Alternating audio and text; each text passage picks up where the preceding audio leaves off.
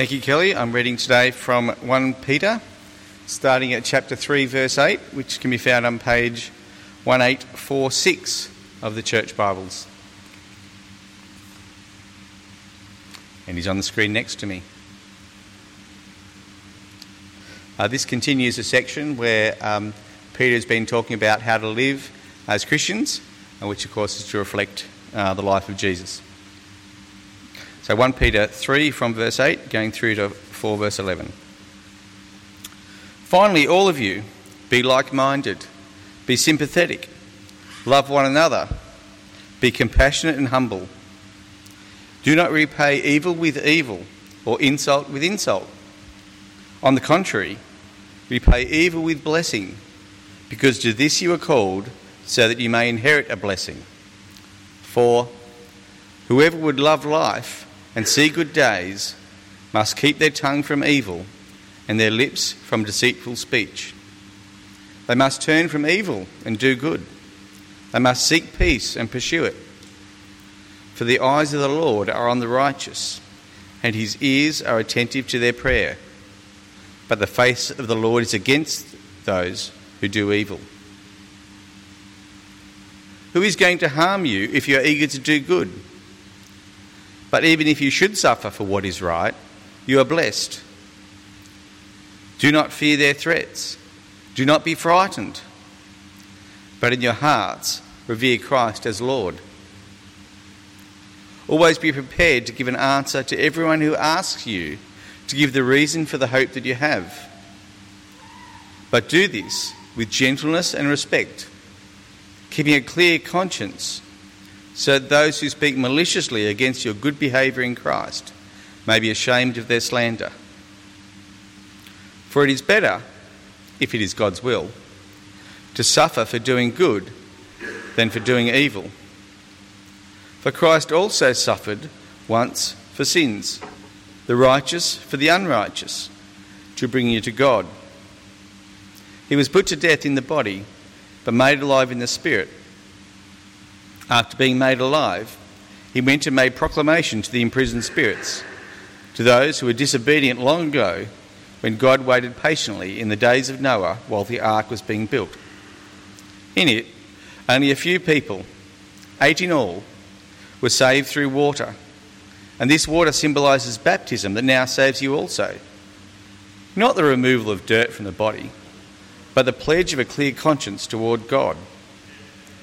It saves you by the resurrection of Jesus Christ, who has gone into heaven and is seated at God's right hand, with angels, authorities, and powers in submission to him. Therefore, since Christ suffered in his body, arm yourselves also with the same attitude, because whoever suffers in the body is done with sin. As a result, they do not live the rest of their earthly lives for evil human desires, but rather for the will of God. For you have spent enough time in the past doing what pagans choose to do, living in debauchery, lust, drunkenness, orgies, carousing, and detestable idolatry. They are surprised that you do not join them in their reckless, wild living, and they heap abuse on you. But they will have to give account to him who is ready to judge the living and the dead. For this is the reason the gospel was preached, even to those who are now dead, so that they might be judged according to human standards in regards to the body, but live according to God in regard to the spirit. The end of all things is near. Therefore, be alert and of sober mind, that you may pray. Above all, love each other deeply, because love covers over a multitude of sins. Offer hospitality to one another without grumbling. Each of you should use whatever gift you have received to serve others, as faithful stewards of God's grace in its various forms. If anyone speaks, they should do so as one who speaks the very words of God. If anyone serves, they should do so with the strength God provides, so that in all things God may be praised through Jesus Christ. To him be the glory and the power forever and ever. Amen.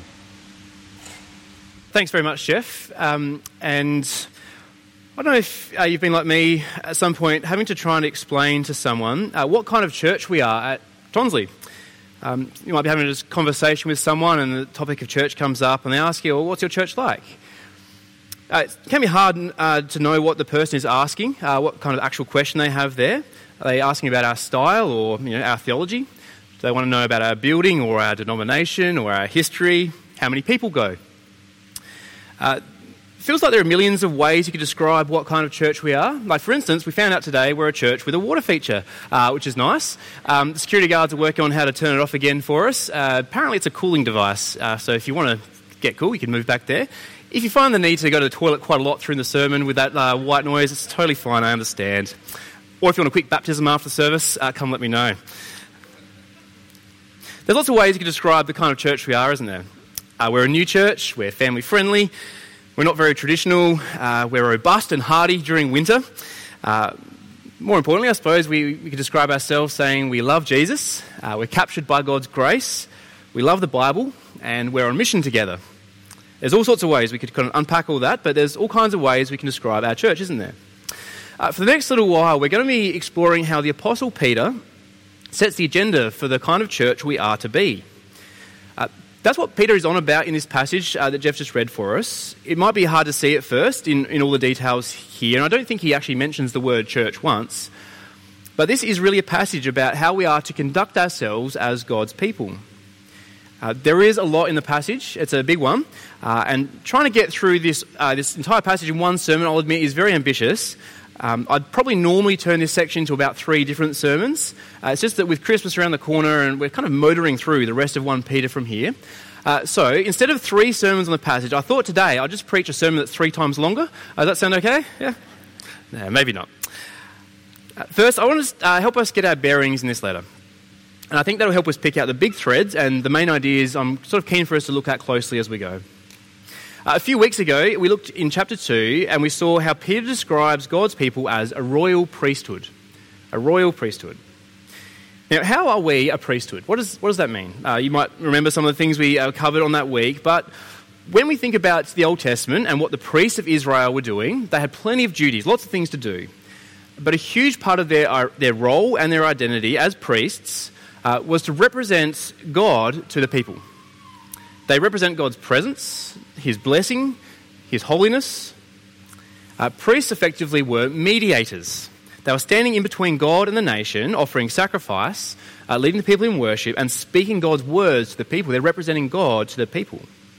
It's true, a priest also represented the people to God, that is, a representative of the people before God, and we'll pick that idea up on another day.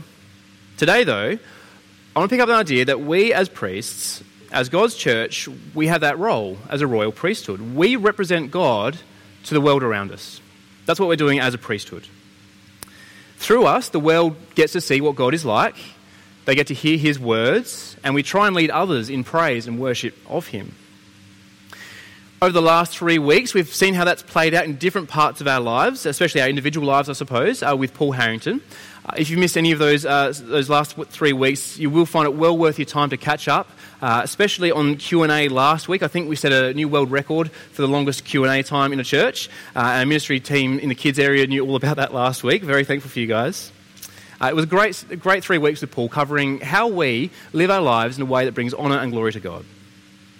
Each week with Paul, we started with a big idea in chapter 2, verse 11 to 12, and it'll be up on the screen for us now. And this is the big idea, again, for us today. The section we're in, this is what Peter's really just unpacking for us. Dear friends, verse 11, I urge you, as foreigners and exiles, to abstain from sinful desires which wage war against your soul. Live such good lives among the pagans that, though they accuse you of doing wrong, they may see your good deeds and glorify God on the day He visits us. Now, that's kind of the job description of the royal priesthood. Living such good lives as we share the gospel, that those around us might put their trust in Jesus and join us in glorifying God. Over the last 3 weeks, we've seen how living the good life looks in relation to our governing authorities, in our workplaces, and in our households. Today, in the passage we're looking at, Peter shows us how to relate to each other, how to be a church. Now remembering, as we do this, we are representing God to the world around us.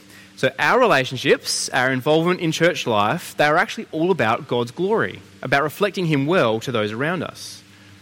And surely there is nothing more important than God's glory. It makes me think, actually, that we want to think carefully about this as a church. God's glory is so important. We can't just afford to be polite and unthoughtful in the way we come to church and relate to people. We want to be thinking, how are we going to be caring for each other and loving each other as we ought?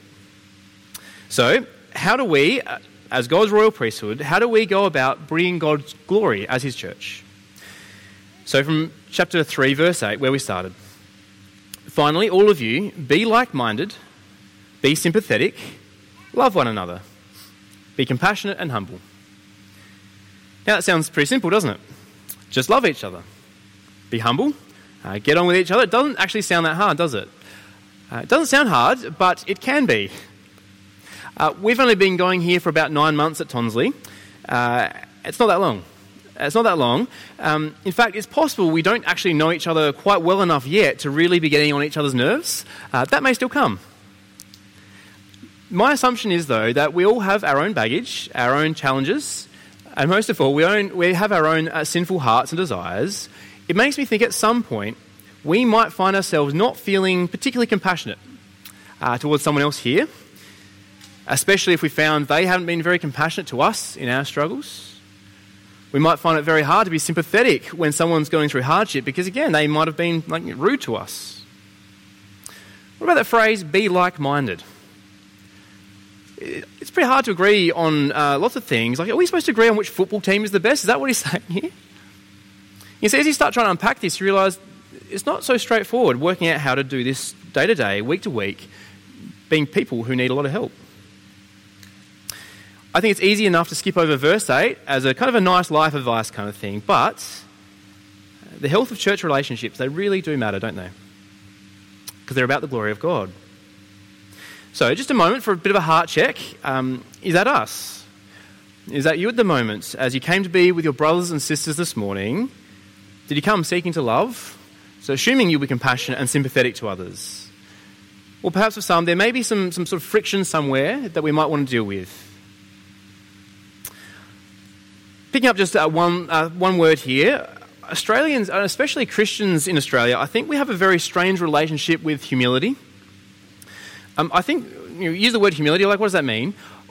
I sometimes think, it seems that we corporately think about humility, it's pretending that we're bad at things. Being humble is kind of pretending, I'm not very good at that, no. If someone tells you you've done something well, like you've made a great cake for morning tea or whatever, we say, no, it's just a little recipe I found online, it's nothing. Culturally, we cannot say, yeah, thanks, I am really good at baking, I nailed it. Even if that's what you're thinking, even if that's true. We put in this kind of facade that I'm not very good at it, don't worry, it's a little thing. But actually, that's our culture. That's not really what humility is about, I don't think, at its heart. Being humble in our relationships is actually just not thinking about or speaking about ourselves as if we're small or insignificant. Humility seems to be just not thinking that much about ourselves at all. Humility seems to be just not thinking much about me, but actually about the other person. I think true humility means that we come along to church or getting along to our growth groups, not because it's good for me, and not because it's a great time. I mean, hopefully it's not a terrible time. But the point is, when we're thinking first, not, I hope this is a good use of my time this morning, but instead thinking first, how can I come and serve others today? How can I come and love my growth group? I think if that's our approach to these things, that's a humble approach, and we'll go away having never felt like we've wasted our time. Even if the sermon wasn't amazing, even if the songs weren't our favourite or whatever, because the point is we're not here for ourselves, we're here for each other. And ironically, that's where we find our true blessing, as we're here to serve. Now, if you're getting a bit worried, we've been going for quite a few minutes here and I'm only in the first verse, don't worry. Let's look at the next one and we'll start moving a bit quicker through this long passage. Verse 9. Do not repay evil with evil or insult with insult. On the contrary, repay evil with blessing, because to this you were called, so that you may inherit a blessing. It seems that Peter still has church relationships in mind here, actually. He is making a bit of a shift, though, to include how we relate to non-believers, and he'll unpack that more in a moment. But within the people of God, the point here is we are committed to grace with each other, aren't we? We're committed to grace. When we're wronged, not sort of silently harbouring resentments or something like that, but actively seeking to bless the person who has wronged us, wanting the best for someone who's wronged us. Now again, that might sound fine in theory until you're insulted, until you're on the wrong end of the evil act. That's when it's very hard. Now, I've played a lot of soccer in my life. Topical, I know. I've played a lot of soccer, or what the more cultured among us would call football. Football is as known around the world. And I should say, if you feel insulted by that comment, you've just been told to show grace to me, so we can move on. My experience playing soccer, if someone laid a bad tackle on me, flying in with their full body weight, sticking a stud from their boot into my knee or my ankle, my first response wasn't usually, "Oh, you okay there? Look, I hope you're having a fun game, let's get on with it." My first response was usually looking for an opportunity to get even. It's a reflex often when that sort of thing happens.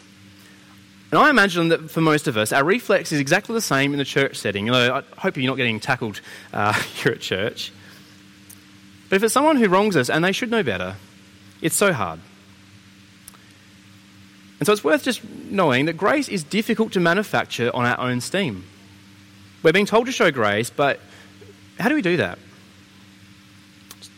I think it's very important, and we'll come back to it in a moment, because we do need to keep growing in this, I think. It's maybe worth pointing out here that even Peter, the author of this letter, he actually sucked at this at one time. Peter, the very man who'd spent 3 years following Jesus, listening to Jesus teach again and again about grace, about turning the other cheek, after being trained the best possible discipleship school of all time, after 3 years, do you remember what happens when Jesus is arrested in Gethsemane? What does Peter do? You remember? Peter grabs a sword and chops off some random guy's ear. He's not exactly showing blessing at that point, is he? Left to our own devices, our reflex probably isn't to repay evil with blessing. But you trace through Peter's life and you realise he changes. Something big changes for Peter. You can take your notes, Acts 4 and 5, you'll see Peter is arrested later in life a couple of times, but he's super relaxed about it. Peter, after witnessing the death and resurrection of Jesus, fundamentally changed in how he shows grace to others.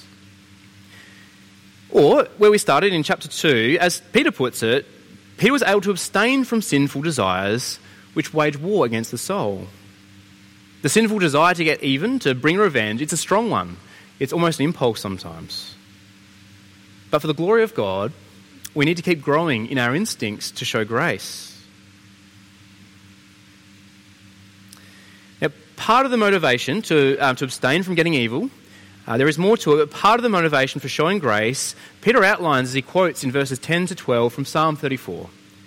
Part of the motivation for doing this, for showing grace, is as we do that, as we show grace and kindness to others, we find out this is the good life. This is the kind of life God designed us to live, showing grace and kindness. And as we do that, as we do what God has asked us to do, we're able to enjoy being blessed by the God who created us, enjoying the good life. The promise is here from God himself in verse 12 that we actually have his attention in those moments. He is seeking to answer our prayers as we're walking in his ways. There is great blessing for us as we keep actively growing in the way we show grace and kindness to each other. Now and into eternity, God has set many blessings before us.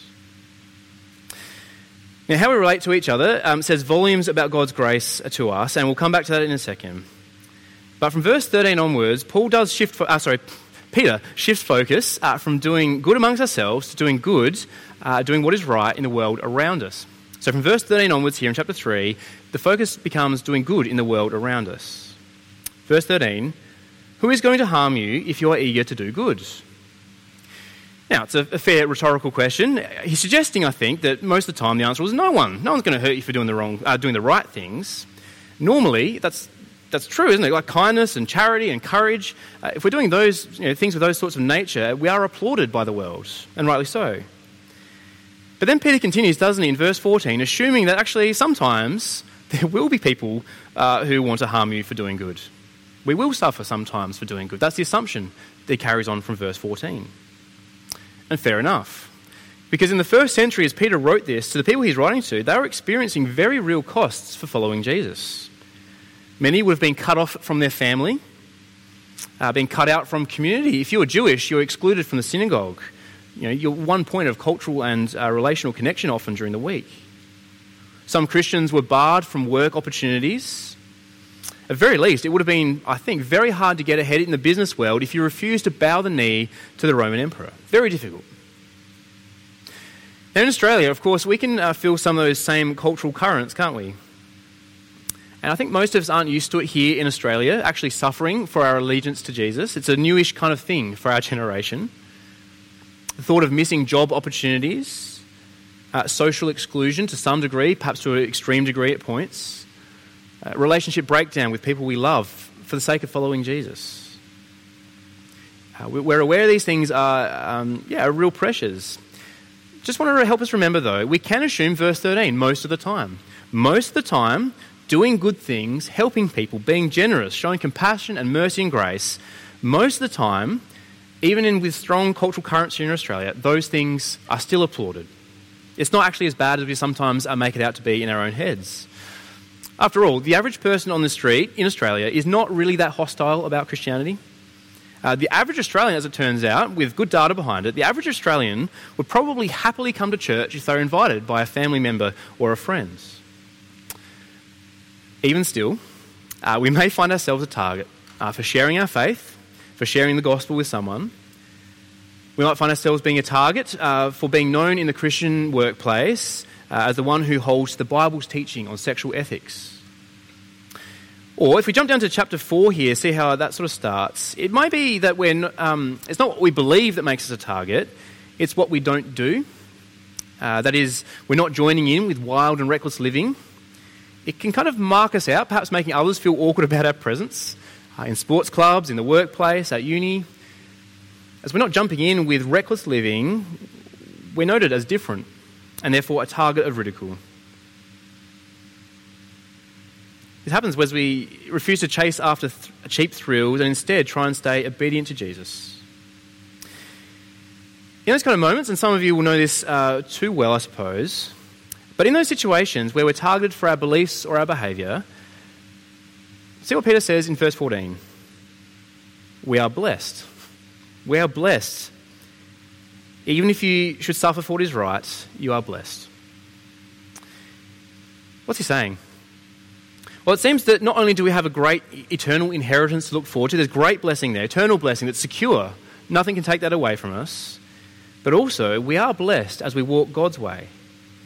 We don't have to wonder if we're doing something wrong because we suffer. Not at all. We know that we're walking with God and He is very much with us. He's giving us courage, He's giving us strength, and He's shaping us to be more and more like Jesus, which is the greatest blessing I can imagine. Perhaps the greatest blessing here that Peter mentions, though, is not needing to fear. Not needing to fear. Can you imagine that? A life of fearlessness? Threats don't bother you, nothing. And he's saying, yeah, that's true. You don't need to fear because God really is in control of everything. As we feel cultural currents moving against us, hear the Apostle Peter say, don't fear their threats. Do not be frightened. But in your hearts, revere Christ as Lord. That's our pathway here. Knowing full well that Christ is the all-powerful, all-conquering Lord. He is the boss of everything. Jesus is the Lord who will judge the living and the dead, and He will bring justice for us, for all His people. Now again, we can look at Peter's own life and realise he didn't model this particularly well himself as a disciple, doing good even though he suffers. Famously, as Jesus is on trial, Peter denies Him 3 times. He was scared. Peter was fearing for his own life, so he denied Jesus. But again, like him cutting off someone's ear, we realise as he's writing this letter much later, he has fundamentally changed in how he sees the world. He's not impulsively lashing out to people who might hurt him. He's not afraid of being known to belong to Jesus. It seems to me that what's changed for Peter is that he knows beyond doubt. He saw it for himself with his own 2 eyes. Jesus Christ is the Lord. Peter saw Him. He saw the risen Jesus. He ate with Him. He touched Him. Peter saw Jesus ascend into heaven, knowing that He was going to rule and reign the universe from there. And to rule and reign over all the details of our lives and the cultural currents we swim in. We really don't need to fear with Captain Jesus at the helm. Then look from about verse 19 here in chapter 3. If we look from there down to, I think, verse 22, it's a very confusing passage. I'm just going to be honest. It's very confusing. Jesus preaching to imprisoned spirits and so on. Today I'm not going to dive into all the details here, partly for the sake of time, partly though because I'm not sure how much clarity I can provide. There's some things we can say for sure, but what I really want to say, the point I think Peter is making here is that Jesus really is in charge. That's the point he seems to be making. With all those details a bit confusing, just have a look at verse 22. Here's his conclusion. Jesus is in heaven at God's right hand with angels, authorities and powers in submission to him. Everything is under Jesus' control. Now, we could dig into the details more here, but it seems to me verses 19 to 22 is just Peter's way of showing us Jesus really is the Lord. So don't worry. We don't need to fear. He's listening to your prayers. But Peter also wants us to think about the kind of Lord that Jesus is. What kind of boss is he? How did Jesus handle himself? What did he do? How did he treat people? We reflect on Jesus as he was arrested. He didn't kick and spit and curse the Roman guards. He could have sneered and belittled Pilate, who, let's be clear, wasn't very good at his job as governor, was he? Jesus could have made him feel very small, I'm sure. But our character matters before God in moments when we're attacked or put under pressure. And Jesus is the model we are to follow. It's not about trying to win an argument to make ourselves look good. Instead, verse 15 of chapter 3. Always be prepared to give an answer to everyone who asks you to give the reason for the hope that you have. But do this with gentleness and respect, keeping a clear conscience. Now, it's very important to know how to share the reason for the hope we have, to be able to talk our way through the details of our faith. Why do we believe what we believe? Why is it reasonable? That's important. And some of us will find it a natural thing. Others will have to work far harder at it. But for all of us, we do benefit, like he says here, by being prepared to give an answer, doing the work, thinking about it. How would I explain this to my friends? What books could I read to help me articulate this a bit better? And as a church in the coming year, that's something we'd love to work more on, giving us all a bit more confidence to be able to give a reason for the hope that we have. But the bigger point today is that knowing all the answers, being super prepared, even super intelligent, great with words, winning an argument, it's not the goal. It's not the goal. Being gentle and respectful, that's the goal. And that's something we can all do, no matter how much we might fluff our lines. And it's something we can all keep growing in as well, our gentleness and respect to others who don't follow Jesus. Our world doesn't do a very good job of listening respectfully to other points of view anymore, does it? I don't think we see too many examples of people asking gentle and kind questions when someone's disagreeing with them. I think if we can have those kinds of conversations, we can master being gentle and respectful. I think we'd find a lot of people really refreshed by that. But more than that, it's actually what brings God glory. When his people are courageously doing good and maintaining gentleness and respect to those around us, those even who oppose us. I should say at this point, though, after everything I've said, it's worth acknowledging pretty much everything I've said does sound a bit mad at the surface, doesn't it? It does sound a bit mad if you're sort of just checking these things out for the first time, perhaps checking out church for the first time in a long time. Welcome. It's really great you're here. But just if you run back what I've been talking about, accepting suffering, not getting even if someone insults us, missing out on great parties, why would we do any of this? What's our motivation? That's the thing we've sort of missed so far, the motivation to turn the other cheek, as it were. Why would we do that?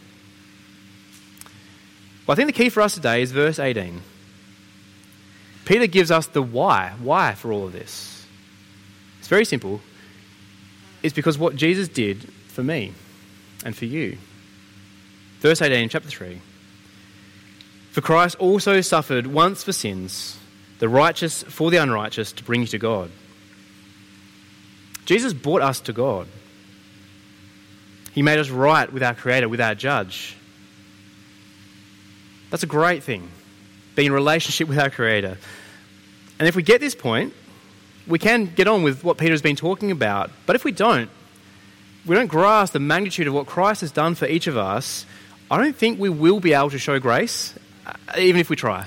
We can't manufacture something like that in those great difficult moments. I think would be like Peter before he witnessed his friend Jesus suffering in his place. Peter got to see Jesus paying the cost for his sin, bearing the wrath for Peter's own faithlessness. With his blood, Peter saw it spill out from the cross. Jesus was the righteous that Peter got to see dying for him, the unrighteous, to bring Peter to God, to bring me and you to God, that we might have life with God forever. Once we know and love and understand Jesus' sacrifice for us, once that really sinks in, when we realise he didn't repay us for our evil, he blessed us instead, it really does change everything, doesn't it? We know his grace to us, and it's actually kind of madness to not then live in the same way. To know this amazing grace deep in our hearts, making us tick, it makes us want to give God all the glory. We want others to know his glory and grace as well, don't we? Well, from chapter 4 in verse 7, Peter turns the focus then back on us and our conduct amongst each other as a royal priesthood again. Verse 7, the end of all things is near. Now that's a good sentence to capture anyone's attention, isn't it? The end of all things is near. Pretty dramatic. The end of all things is the day when God will step into the timeline of history and wrap it all up. There will be a point when God brings salvation and judgment to a close. And that time, Peter says, is near. Don't know how many years or decades or centuries it might be, but the way the timeline of the Bible works is that from the cross and resurrection of Jesus, from that point onwards, the countdown as timer has started. The timer is ticking. So things won't run this way forever. We just don't know how long. So then, if the end of all things is near, the charge is to be alert and of sober mind so that you may pray. How about that? The end is coming. Response is prayer. Getting back to the question I started with, what kind of church are we? I'd love to say that we're a church who prays. We're a church who prays. I'd love to say that. I don't know if that's true at one level. I'd like to think so. But maybe it's like asking how anyone, how's your personal prayer life going? I've never heard someone say, I'm nailing it. I pray like a champion. I really think this is an area as a church we could grow in. Each of us can grow in, really aspiring to grow as God's royal priesthood in how we pray. We know that the end of all things is near, so let's pray. One very simple thing to do is perhaps keep an eye out for the next monthly prayer meeting before church. A great way to bring our prayers before God together. Well, verse 8 in chapter 4, we again have that charge to love each other. Here, love each other deeply, because love covers over a multitude of sins. Now, I want to point out what Peter's not saying at this point. He's not saying that if we just love a lot, we can sort of do whatever we want and sort of balances it out. We can be really sinful, but love a lot and it'll be fine. That's not it. That's not what he's saying. I think here he's saying, well, the assumption he's built in here is that we will sin against each other. That's true. We will be rude, we will let each other down, we will be unkind. Sorry if that's going to shatter any illusions for you here at Tonsley. But after all, putting a bunch of people, sinful people like myself, in a room together, it's going to happen at some point. We'll sin against each other. When that happens in a social club or a sports club, it usually means that there are groups that don't speak to each other or are not on good terms. Some people are to be avoided, so you're trying to sit over here so you have to talk to that person. Things like rumours and gossip fly around because trust breaks down. But we're not a social club. We're not a sports club. We're a church. We're shaped by God's grace, and so we have that commitment to keep loving each other. Which means when we're sinned against, relationships don't have to end. Love covers over, or I think it smooths over a relationship when there's a challenge, when there's friction. Love doesn't pay for our sin. Only Jesus' blood pays for our sin. But actually, love can help that relationship get through some challenges. As Peter continues here describing what it's like to be in the royal priesthood, what it looks like to belong to a church that's shaped by grace, I just want to say I'm really thankful that I think he's describing our church in many ways. We're of course, a long way from perfect, but I think this is the sort of church we are. I'll tell you what I mean. As he urges us to have hospitality, I think, there has been a great and growing culture of hospitality at our church. inviting people into our homes and sharing our lives. There's been so many new people we've been able to welcome in to our family. But hospitality is not just having a meal necessarily. It's slightly more than that, isn't it? It's sharing a meal with someone or spending time with someone to bless them and not expecting anything out of it. As a side note, I think hospitality, caring hospitality, is a huge hole in Australian culture. It doesn't seem to happen much where people are invited into homes for a meal. And I think, yeah, we've got, I'm sure, ways to grow here, but gee, we're off to a good start as a church. There's also a lot of serving that happens here at Tonsley week in, week out. There's formal ministries that happen every week. A lot of people are taking responsibility in ministry teams to serve faithfully, to serve hard. Alongside all our ministry teams, though, there's informal serving, isn't there? There's so many things happening behind the scenes that most of us will never know about. As individuals reach out to care for and do specific things to help others in particular ways. Well, verse 11, I think, is a great challenge to every one of us who preaches or who teaches, be it growth group leaders or youth leaders or our kids ministry leaders. Verse 11, if anyone speaks, they should do so as one who speaks the very words of God. Again, I'm encouraged. I think we are a church that takes the teaching and preaching of God's word very, very seriously. I'm glad that most of you are really interested, not so much in what I think, actually. I don't think you're here to hear my thoughts on things. You're here because you're interested in what God has to say.